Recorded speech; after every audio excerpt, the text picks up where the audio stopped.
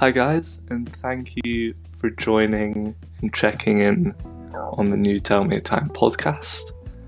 I'm really enjoying making these, and I'm super excited to say that this podcast we're joined by my friend and ex-colleague, Nikki. Super exciting for me because Nikki initially did a blog post for me, which was one of our first posts and kind of the first time I realised how cool the space and how much potential the Tell Me a Time space has. She was very honest in her writing, which was titled, "Could you tell me a time you felt self-love?" And in this podcast we kind of discuss and just pull things that she mentioned within that post and just discuss them a little bit further. We talk about where she's come from in the past year, kind of things and experiences that she's learning from, her experience with stopping drinking alcohol. We've both been sober for a year now, and we kind of just discuss how that's affected our headspace and the positives that we've kind of taken away from not drinking. So I just want to take a minute to thank Nikki for being so honest. I really enjoyed recording the podcast with her, and I really hope that some people can take away anything that they can maybe relate with. So please do enjoy. Just before we play my conversation with Nikki, I just want to say a thank you also to everyone that has been listening and interacting with the blog space and the podcast. It's really exciting that some of you have been reaching us out on our Instagram profile, and that can be reached at Tell Me a Time Official on our Instagram. You can also send us an email at tellmeatimeoutlook.com, and then obviously our blog space with all the information about what we do and the donations and the charities that we support can be viewed at www.tellmeatime.com. And you can reach our socials and our email, and all our information is there. So without further ado, please enjoy this podcast and let us know what you think. If you related to what we said, if you have something that maybe we could have added or we could explore more in the future, just let us know. So please do enjoy.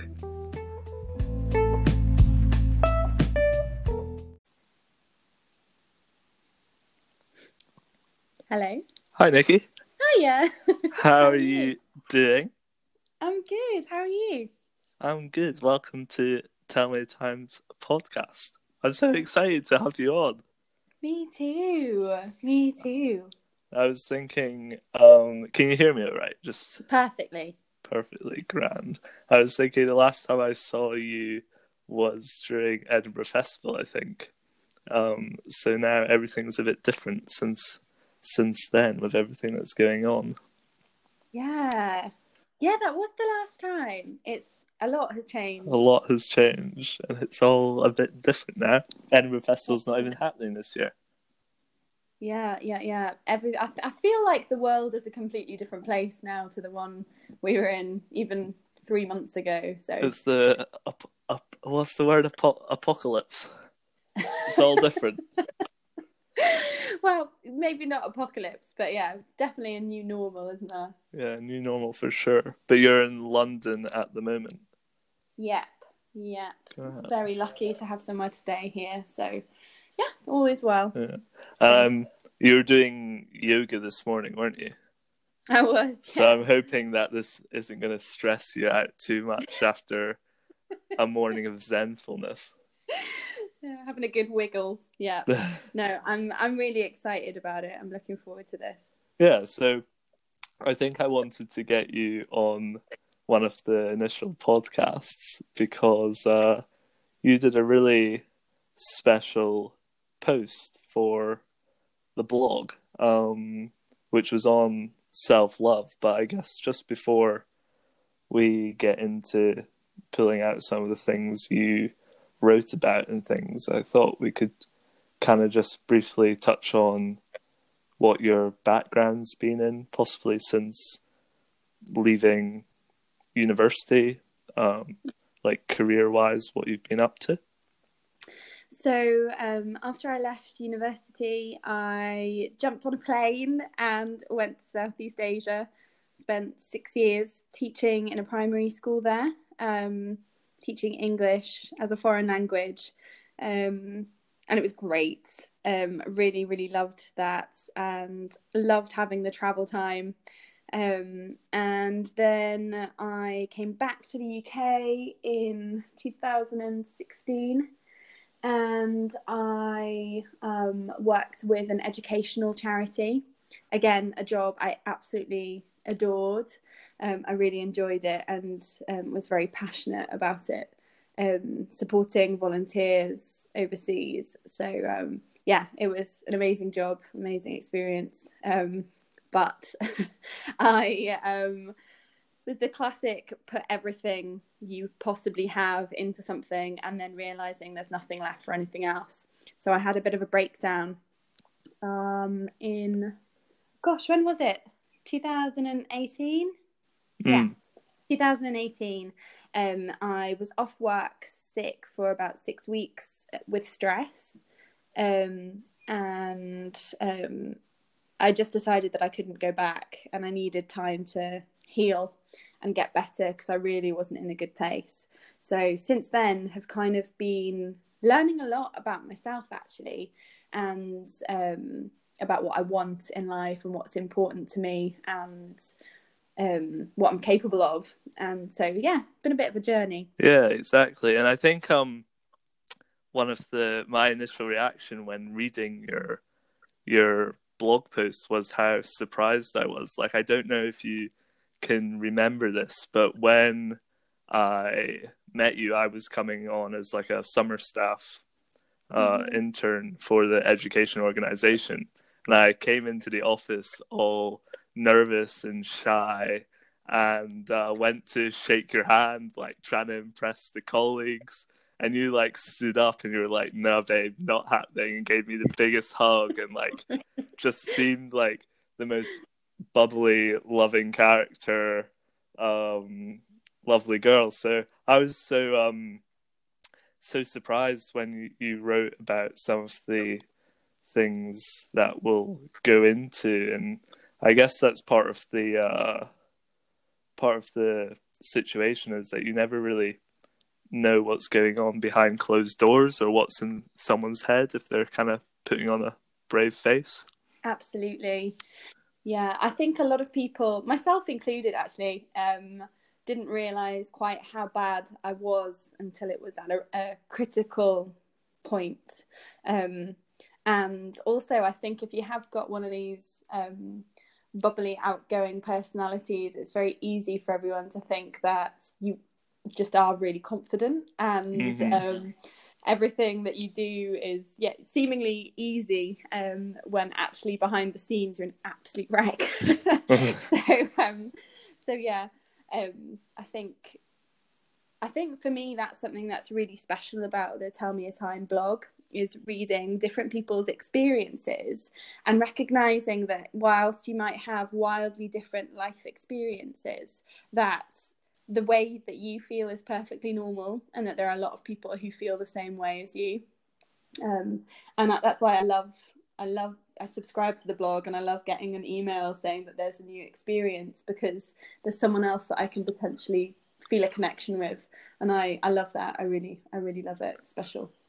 Yeah, I think that's what initially excited me about starting up the blog, wanting to, because I think in my own personal mental health, I've felt very alone, when really everyone's got their own stuff going on, and it's not the case at all. Like, everyone's got their own story, and everyone's feeling similar feelings. But yeah, I guess to just get into your blog post, which was titled, "Could you tell me a time you felt self-love?"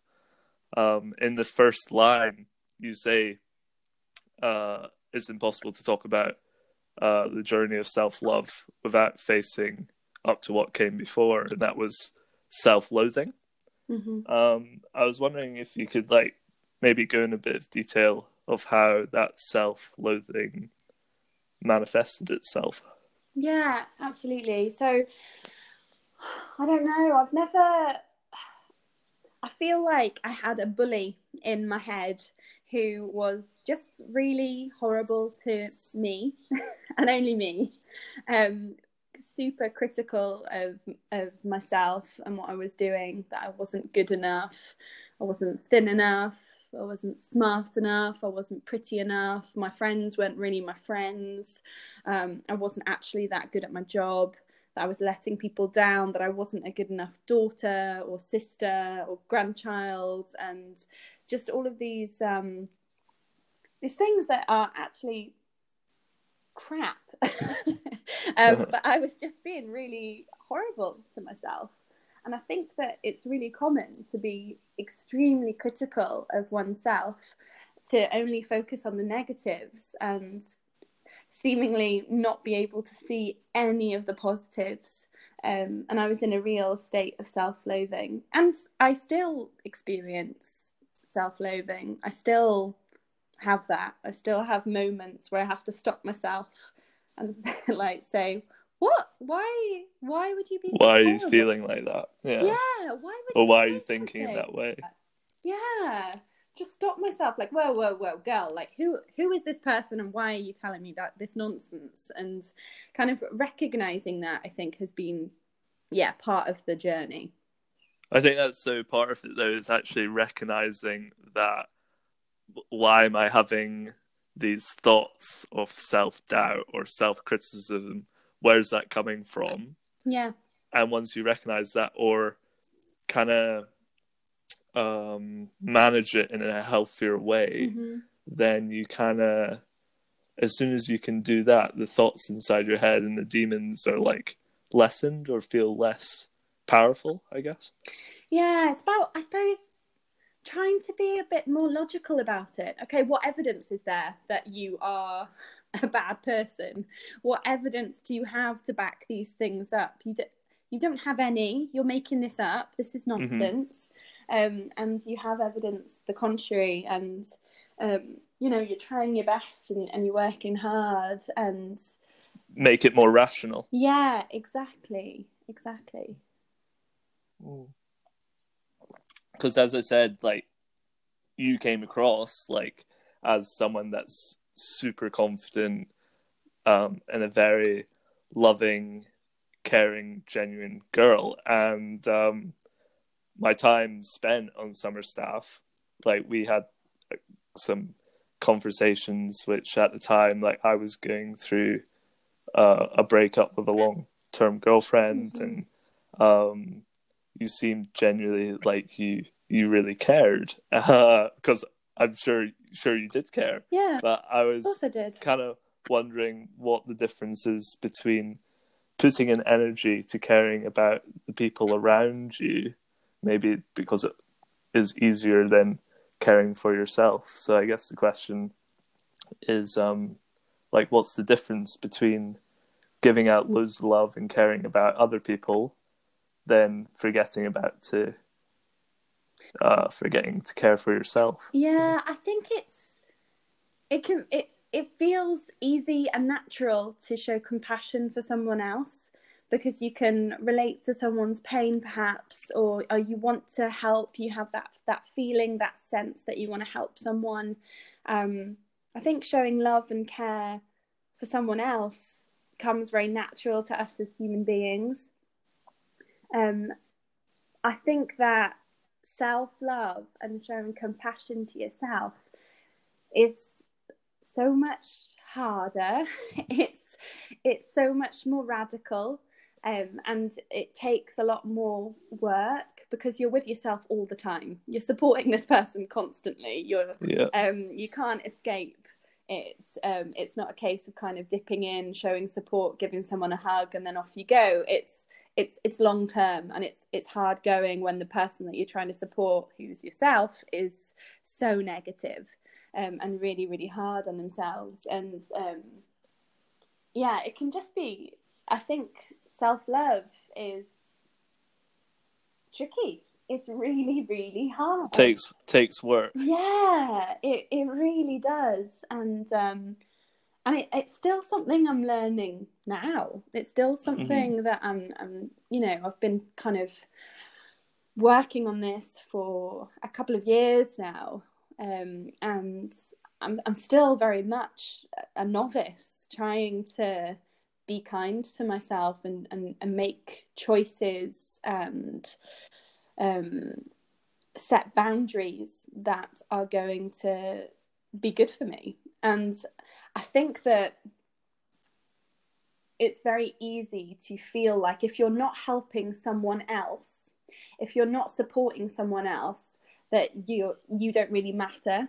That if you're not able to help someone, then you don't really work as a human person and a human being. And I think because the role I was in was a very supportive one, and I've always tried to support friends and family, and I think that part of this self-acceptance and showing myself compassion has been accepting that I don't need to be helping someone to validate myself. That doing something for myself, saying no to someone else, is allowed and is okay and is healthy. And I think it's those things. They seem kind of counterintuitive. That so to help myself, I have to be selfish. Well, actually, yeah, for a little while, you have to give yourself space. I think part of the process is then you get to a stage where you have helped yourself enough that you're able to give to someone else. But you need to be at a stage where you can give to someone else. I think you need to love yourself enough before you can give. And doing things like volunteering or doing something meaningful can be a really, really good way of helping yourself. But yeah, you have to have a balance, I think. And I think you have to set boundaries and be realistic about what you're capable of. Yeah, I literally can relate so much, because the previous job that I was in, I was finding myself that I was people pleasing constantly. But then that would just either get me more like down or feel that I wasn't able to give time for myself, which was one that was just exhausting, because I was ending up doing a silly amount of hours within the work environment. And also just I was starting to feel like, well, if I don't do these extra things that are asked of me or whatever it is, then I'm a bad person. I'm letting people down. Which exactly, letting people down, which is like a vicious circle. And it's like what you were saying, just finding that balance of being able to look after yourself, but also sensibly and rationally look after the people around you. Yeah, absolutely. And kind of, on that point, especially if you're in any kind of supportive role, I spoke to a therapist when I was really not well. The organisation I worked with helped me organise some counselling sessions, and they were really useful. And he said to me, your bucket is full. You have reached capacity. You have taken on so much. You have absorbed so many different emotions and experiences of other people. You've taken so much on that you have nothing left for yourself whatsoever. And you actually have nothing left for anyone else at all. You're at complete capacity. And so you're actually incapable of helping anyone right now, yourself included, because you've just taken too much on. And I wish that I had, and I think more people need to know or recognise that there are signs and signals that you're kind of reaching tipping points within your work, within your job, that burnout exists, and that it's something which so many people experience, and actually not many people talk about it. And I think kind of, things like the blog, opening up this kind of dialogue, talking about it is really important, and accepting that it happens, and it shouldn't and it needn't. But we push and push and push ourselves when actually we really need to be practicing that self-compassion and self-love by having boundaries. Because that's when our best selves will probably like manifest, because when we're less stressed, if that's like work or family life or whatever it may be, if you can't do any of this because your stress and emotional bucket is completely full, then you're never gonna be able to fully excel in whatever those parts of your life are, I guess. Absolutely. I think also it's important to think about like ways of emptying the stress bucket. Totally. Like talk about, for myself, like I've got my own stress bucket, and if I don't have the things, like I think about drilling holes into the stress bucket with like exercise or reading or whatever it is. And it's super important acknowledging, giving yourself that time is super important, because it empties it out and you can have a better focus on your work or whatever your lifestyle may be. And that is self-love. That is showing yourself, self-compassion.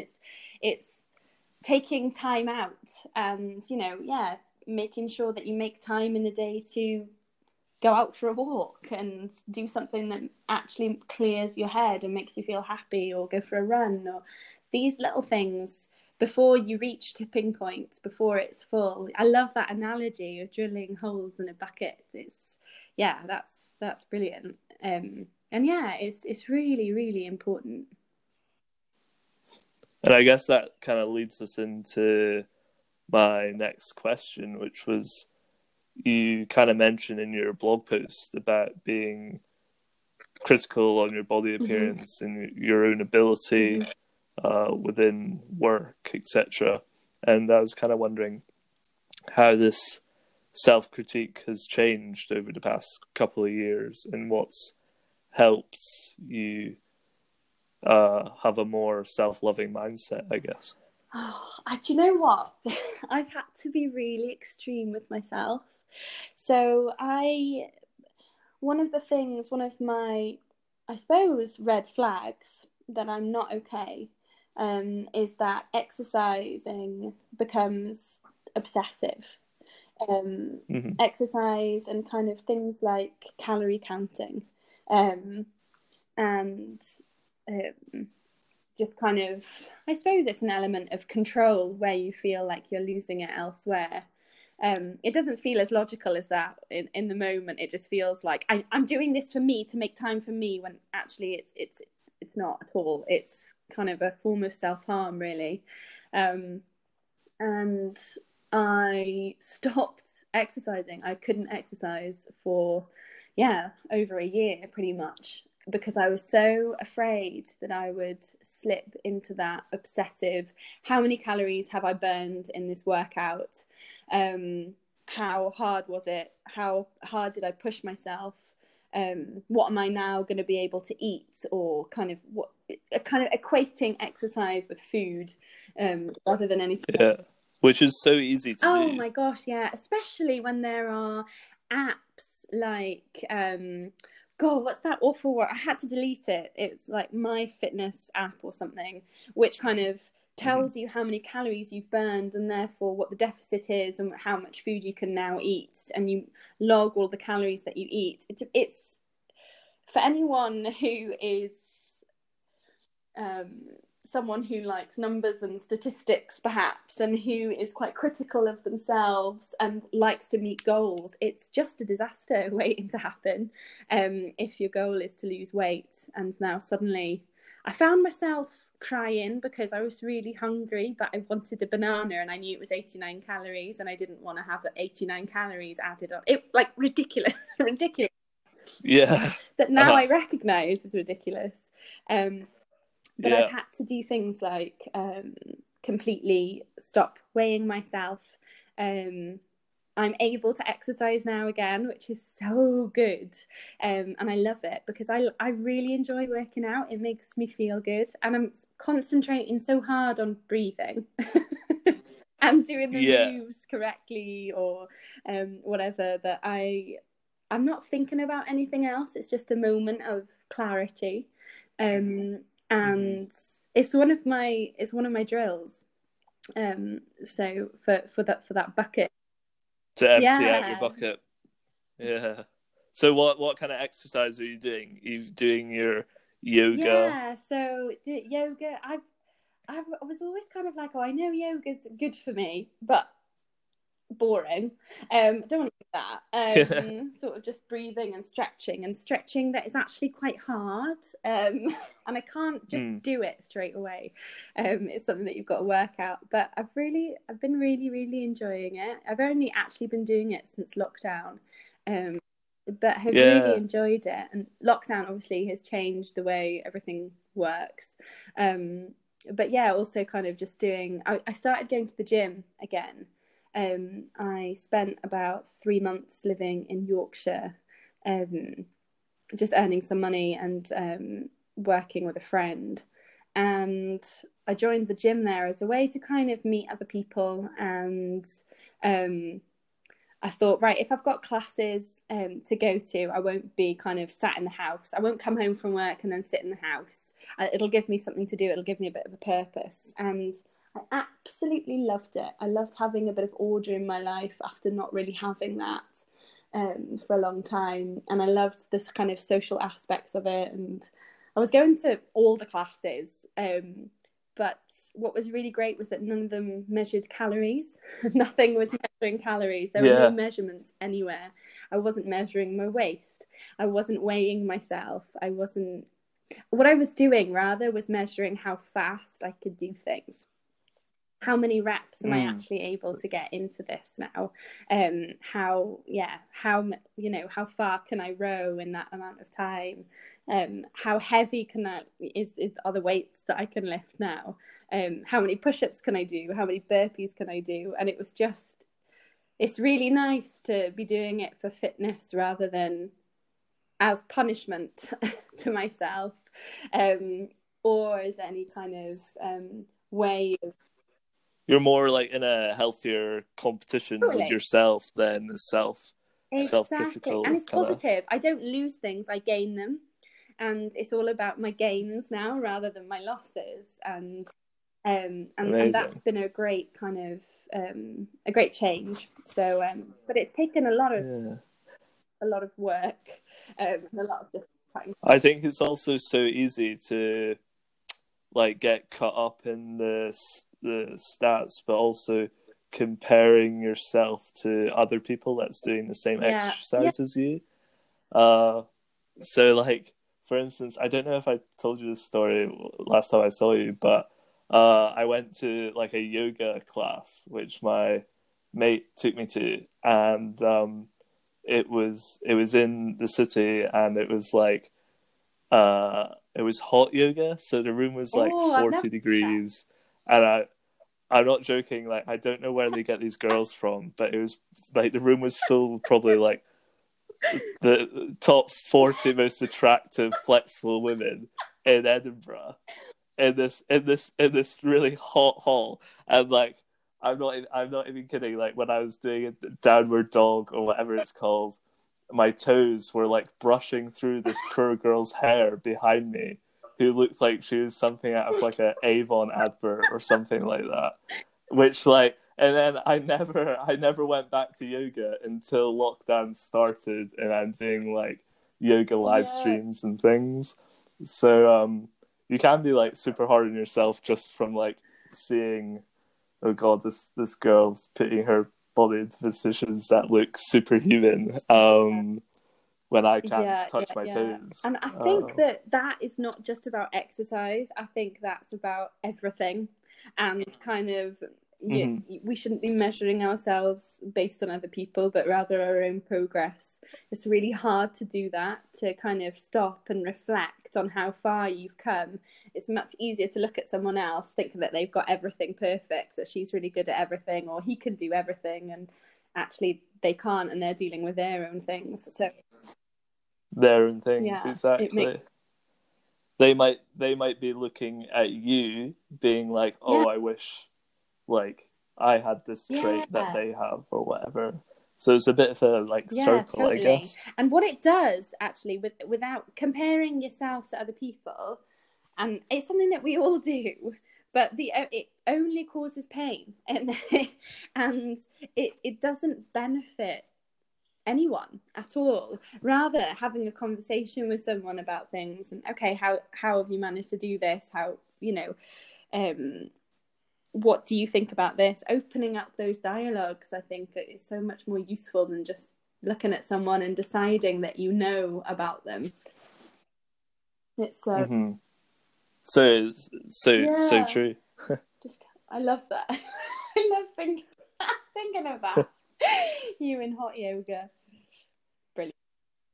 Oh god, no, it was terrible. I had to go tops off halfway through because I literally went purple. I thought I was going to pass out. And then to make things worse, they know exactly what they're up to. The lovely blonde instructor comes up to you while I'm dying in a corner, sipping on my water bottle, and I sign up to a package of 8 lessons or something, which I'm still to use, but hopefully they don't expire. Oh god, but I'll have to look into that. Yeah. So, what kind of advice would you, from your personal? Obviously, neither of us are trained therapists or anything, but personally, what would your advice be to anyone that is hard on themselves? I think it's really important, as we said just a minute ago, that comparison isn't the way forward. That's not what you need to be doing. I think you need to look at the evidence, reflect on actually what you've achieved and how far you've come. And I think that that's really important, and recognizing that kind of everyone moves at their own pace. That's okay. Or, we're all reaching the same things. It's just, sometimes there are more steps for some people and different things, different parts of the journey. And I think it's really, really difficult to not compare yourself to other people. But I think that part of self-love, and what self-love is cutting people, those kind of things, those, be it apps or Instagram accounts or whatever it is, whatever in your life is not making you feel good or is making you be more critical of yourself, whoever you're comparing yourself to, you really need to consider whether you have a healthy relationship with that person or with that account. Do you need to delete that app? Do you need to block that person? Do you need to unfollow? And those kinds of things are self-love, I think, far greater than having a bubble bath, because you're taking away the potential just damage. Removing those toxic elements, and allowing yourself to be you, and knowing that that's good, and people love you, and you don't need anything else. You don't need to look different. You're doing good. Yeah, that's awesome. And you mentioned, it kind of leads us into the next part of our chat.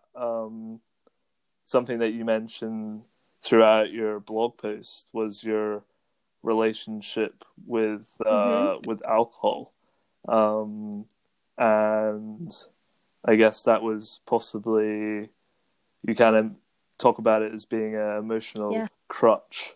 And you've recently not been drinking for a year, which, congratulations. That's awesome. But also, I wanted to say here that you're not a recovering alcoholic. I wanted to make that clear from the get-go, but I think you said some super important things within your post about alcohol, and I know I'm coming up for being sober for a year, and my relationship with That's alcohol's fantastic. dynamically changed. And kind of what you were saying about like taking out things that, and just taking out something that has the potential to Yeah. cause more damage to your mindset to having a positive. And I was kind of saying to people, I'm so desperate to have a healthier mindset and get better. And if I need to stop drinking, then I'm gonna do it. So I guess how's your relationship with alcohol changed over the It's past changed year? hugely. If I think about it in kind of the past 2 years, so in the kind of lead up to me having a bit of a breakdown and that burnout, I was using wine after work. It became, I'd come home from work and I'd have a glass of wine immediately. It was kind of like, I can't relax, I can't chill until I've had a glass of wine. It was like there was no other way to stop being at work and now be at home than to have a glass of wine. And it started out as just that, and then, you know, and then I was thinking, God, I need a glass of wine. I need that to be able to relax. There's no other way I could possibly relax than to have a glass of wine. And then kind of looking over a week how much wine I'd drunk, and it's so normalized. People make it seem like it's the most normal thing in the world to get drunk after work. They say it like, oh, you know, it's G&T time, or you know, mum needs prosecco, or like these kind of like normalized toxic relationships with alcohol. It's like I think it's specifically, without generalizing, like I think the UK does have a pretty bad rep for kind of that binge culture, or going to the pub after work, or like which, unless you take a step back from and don't get sucked into that kind of state of thinking, then it is actually when you realize, oh, what I was doing. Like, I think people forget that alcohol's like it's a drug, but it's kind of, and yeah, exactly, which over time and over a lot of consumption, it's gonna really have negative consequences. Which we take when we're depressed. It doesn't make any sense. We feel crap. We drink, like it's going to somehow make us feel better, and it only makes us feel worse. And it costs. I mean, I think just thinking about it kind of logically in terms of numbers, costs the NHS £3.5 billion a year, alcohol-related issues, and just kind of thinking about that for a moment, especially in a time like this when we're going through the COVID-19 pandemic. Just, I think we really need to get our priorities right and kind of reassess this toxic relationship we have with booze. And I felt I couldn't relax without it. I felt I couldn't have a good time with friends without it. I felt that it almost wasn't, if you went to see a friend, you always had a drink, you always had a pint, you always took a bottle of wine round to see a friend. And just to kind of, now reflecting on that, it's so normalized within our culture, this kind of drinking for every occasion, even if it's not even an occasion, you know, it's a Wednesday lunchtime. And I kind of got to a point where I'd tried to stop drinking several times. And I lived within a very small community, as did you. And I had tried to stop drinking several times, and I would always get people making comments saying, asking if I was pregnant. And so to prove them wrong, I'd have 3 tequila shots, like, you know, like I needed to, like it was any of their business why I wasn't drinking. So, but I felt the pressure to, and I got to a stage where I just thought, you know what, why on earth am I still drinking alcohol? I feel rubbish the next day, and it's not just the physical pain, it's a real anxiety. What have I said to that person? I thought that thing about them. I really hope I didn't say it, and maybe I did, and maybe they're going to think I'm an awful person now, and maybe they're not going to want to be around me. And I think so many of us drink because we feel more confident after a couple of drinks, feel like we're a better person. Yeah. And we're not a better person at all. I've never met anyone who's been drunk that I've liked more than I liked them when they were sober. There's never anyone who you're like, oh, sober. Yeah, no, he's an absolute arse, but he's really nice when he's drunk. Like that doesn't happen. Yeah. Doesn't happen. So it's just kind of like, okay, so why am I doing this to myself? Why am I abusing my body in this way? Why am I distressing myself in this way? I'm worrying about it constantly, and I've wanted to make this break. I've wanted to break up with alcohol for a long time, and I just got to a stage where I thought, you know what, I'm just going to do it. I'm doing it. And I told my husband, right, that's it. I'm not going to drink again now. That's me done. I'm breaking up with booze. And I did. Mm-hmm. And it's been great, actually. I don't regret it for a single second. There hasn't been any occasion that I've been to where I thought I would be enjoying this more if I was drunk. I need a drink. I can remember everything. Drunk. The only thing is, after most people have had about 4 drinks, they become completely useless at conversation. And you're like, oh, that's not that funny. But so I usually escape once it gets to that point, when someone asks me the same question for the 4th time.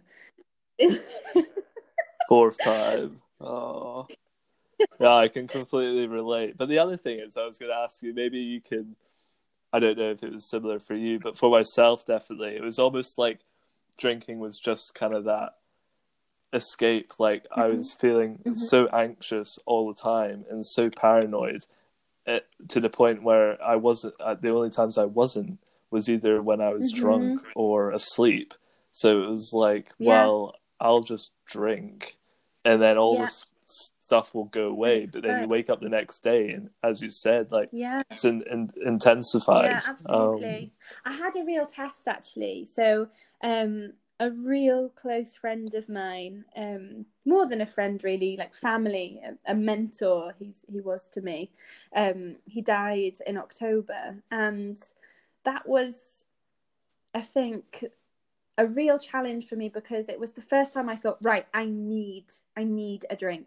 I need to drink right now, because I was hurting so much, and I didn't drink. I really, really wanted to, but I didn't, and I had to deal with my emotions instead, and I cried, and I was angry, and I was upset, and I felt so grateful that I'd had him in my life. I had all these feelings, which is so much healthier than just numbing them all with booze. And I allowed them to manifest themselves, and I allowed myself to be upset and to cry, and to think that things were very unfair, and that was okay. I began the grieving process immediately, rather than numbing it and then having to deal with it. So that was, for me, that was a real that was the first time I'd faced any kind of major emotional challenge whilst I'd been sober. Anything big had happened in my life, in which I would normally have drunk. So but it sounds like you managed it a lot. Yeah, it was a lot healthier.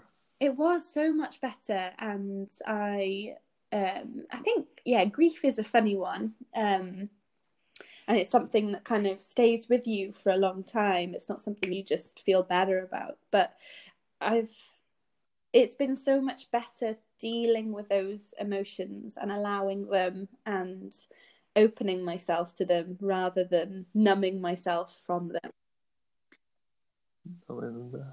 I think I said it possibly before, but it's like kind of like there's no emotion that's, obviously you have negative and positive emotions, but I think that it's super important to feel like every emotion and just being able to rationally and like process them in a healthy manner. I think, which is what I wasn't doing at all. Like I was just wanting to be happy not all the sustainable, time. Like, not exactly, which is not realistic.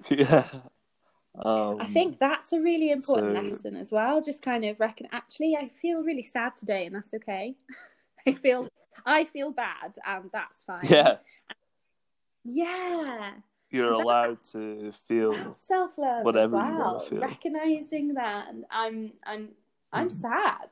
I feel rubbish. I don't want to do these things today, and that's all right. Kind of that self-acceptance, and kind of saying to yourself, okay, that's fine. You're allowed to feel sad. And I think a lot of people during this lockdown as well, like, it's such an emotional roller coaster, and I think allowing yourself to feel rubbish some days is really important.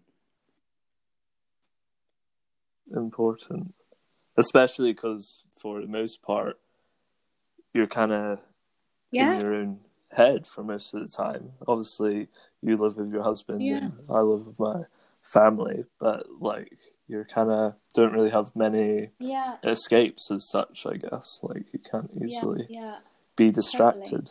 So I guess it kind of leads us into the next question, which is what healthier ways have you managed your emotions without drinking? I talk about them a lot. I talk about how I feel.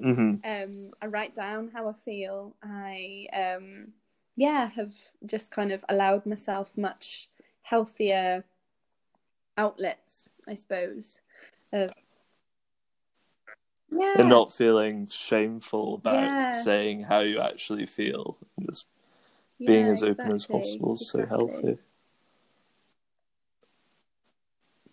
And what advice would you give someone wanting to possibly change their relationship with alcohol? I think that even just thinking about it is a really positive step. And I think that you should try it and see how it goes.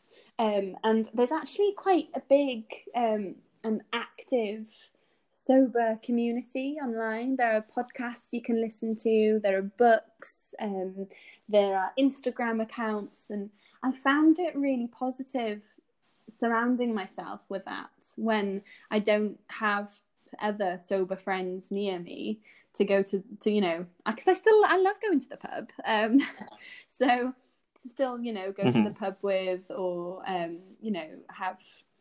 go for brunch with, or whatever, but without booze. I think that it's what did you think? How have you found it? I found, like, I thought from a male perspective, I thought like going out with the lads or whatever was going to be really tricky and a little bit embarrassing. But I found actually that is not the case at all, and they're very supportive. And for the most part, I've never had to explain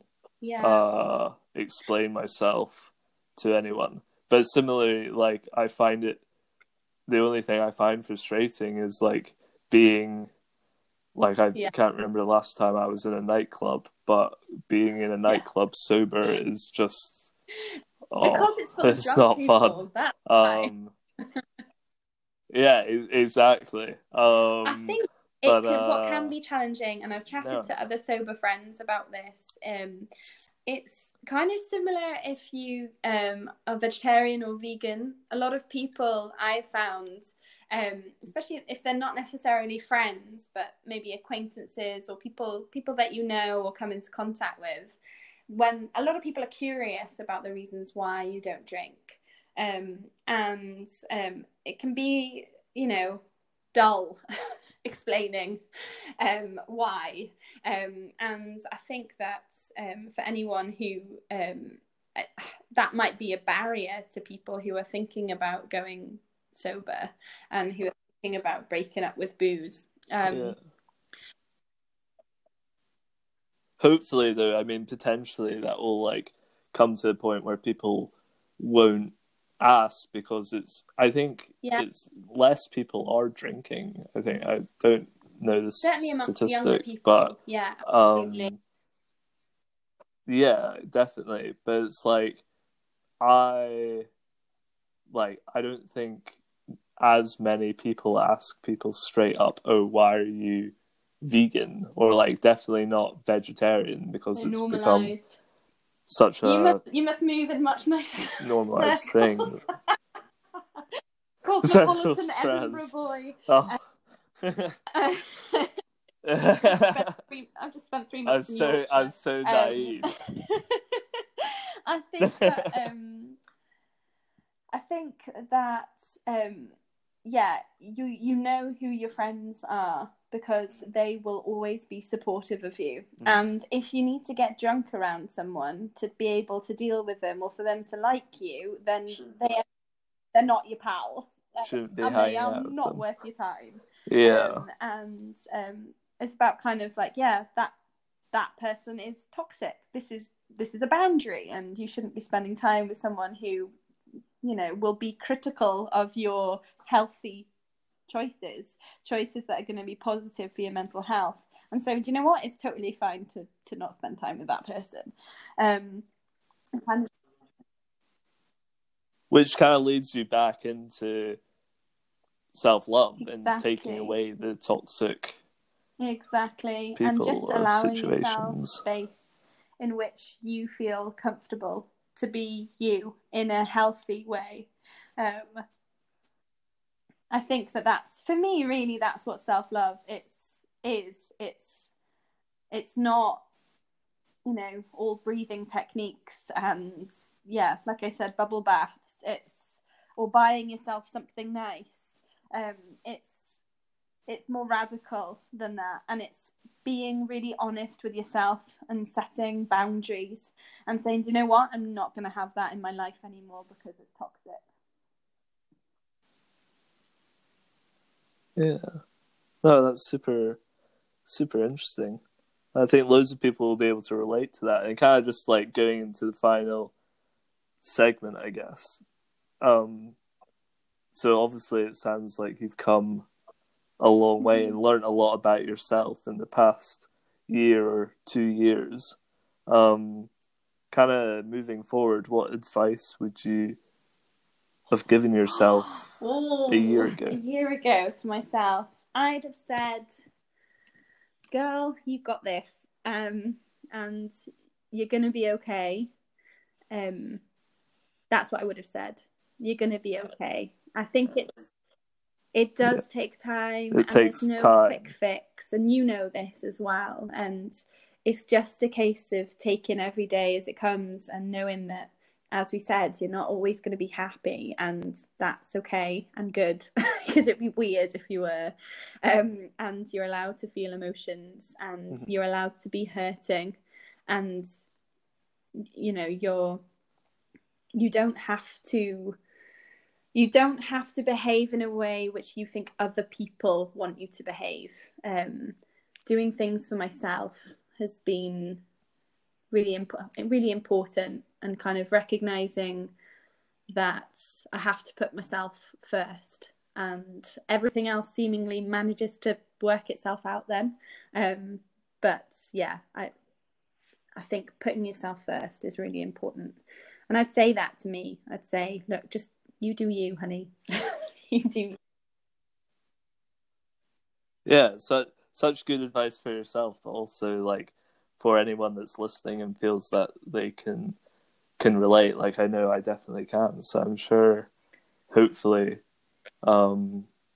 someone can take I on that hope advice so. or give it to someone that they know I hope so. who I might be think as needing the well, like advice. reading, kind of surrounding yourself, curating the things that are coming into your perhaps social media feed if you don't want to get rid of it completely. Curating that, getting rid of anyone who makes you feel rubbish, and following things that are, you know, perhaps body positive or are kind of based within the sober community or are kind of positive about mental health and the realities of that. I think that all those things help you feel less alone. And I think it's, yeah, as you said earlier, it's a really lonely place having mental health issues and feeling like you can't talk about them. And kind of recognizing that you're not alone, and there are a ton of people out there who are going through exactly the same thing. You don't want to, you can't imagine anything outside of you when you're in that deep, dark, horrible place. But there are so many people. Yeah. And yeah, I'd really recommend the book Lost Connections by Johann Hari for anyone who's kind of going through anything, any kind of mental health issues, and wants to learn a bit more about the reasons why we might be feeling depressed or anxious. It's a really, really good book. I think I recommended it to you, actually. Good book. Yeah, I've got it. I read it in Yeah. when I was on holiday last year. Yeah, it's good. And what about, like, on the top of your head, obviously, like, have you got any kind of podcasts or I really recommend Instagram accounts that you would recommend? I'm sure you're familiar with him as well. Anything that he writes is pretty fantastic. Again, suddenly you're like, God, I get it. You get me. I get you. We had to. Oh, I wasn't on my own all that time. I felt like I was the only person who'd ever felt that much despair. And then you realise that you're not on your own at all. Things like there's the Sober Girls Society on Instagram is really worth a follow if you're looking for kind of sober positive stuff. Proud and Sober as well is a really great account to follow. And for anyone who's kind of trying to move away from dieting and calorie counting, the Fuck It Diet book is really worth a read as well, and you can follow her on Instagram too. So there are all these things out there that are available, and you're not on your own, and there are lots of people who've been through the same thing you've been through, and it's enraged them so much that they've written about it. And yeah, they've channeled their energies into that. And I think that you just got to take all the help you can get and not be too proud to ask for it. It's so important.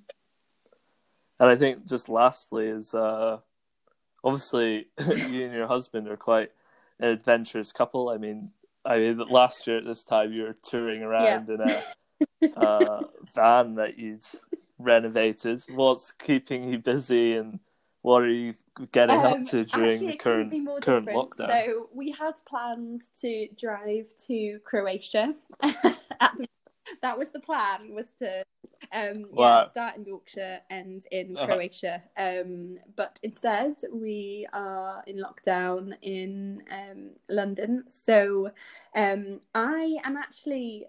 being a student again. I'm about to start my teacher training. So I'm doing lots of prep courses, trying to get my head into English literature mode again so that I can be a secondary English teacher.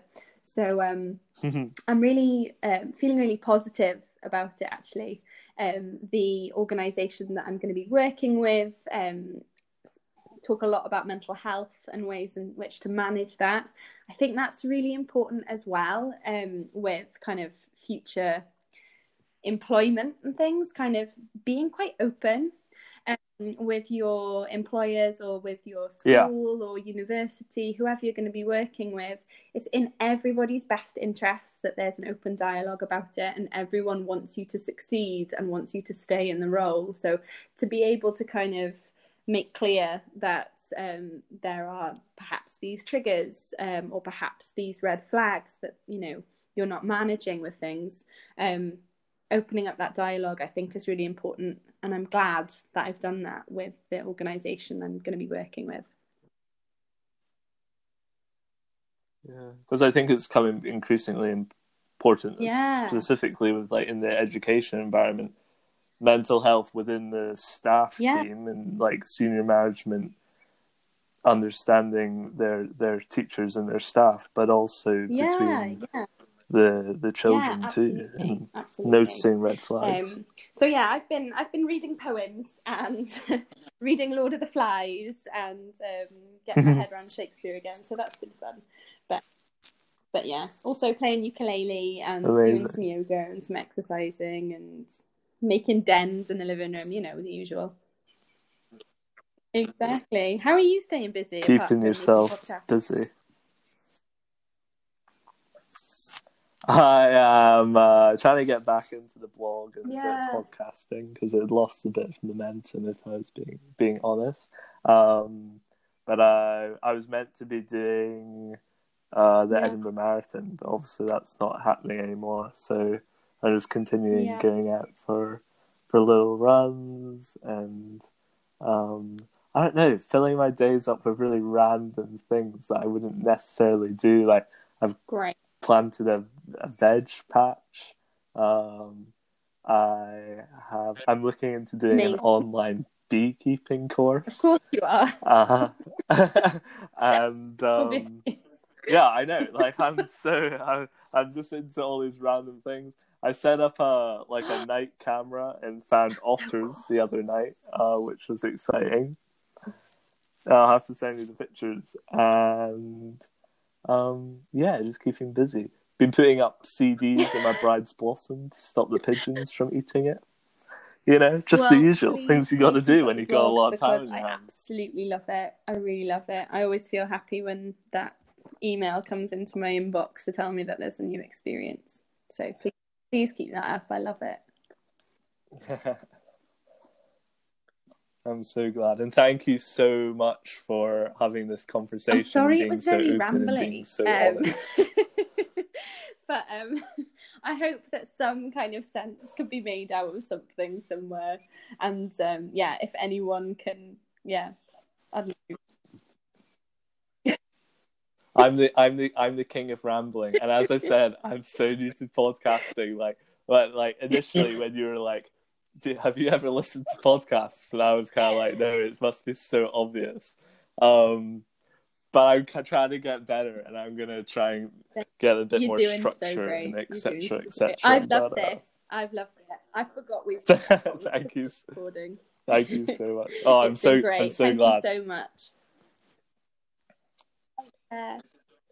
Yeah, thank you, Nikki. And if it's okay with you, I'll link your Instagram. Obviously, I said we're not therapists or anything, but maybe someone might want to reach out. Yeah, totally. Share something with you. But, thank you, my dear. But take it easy and enjoy the rest of your day. Bye. Bye.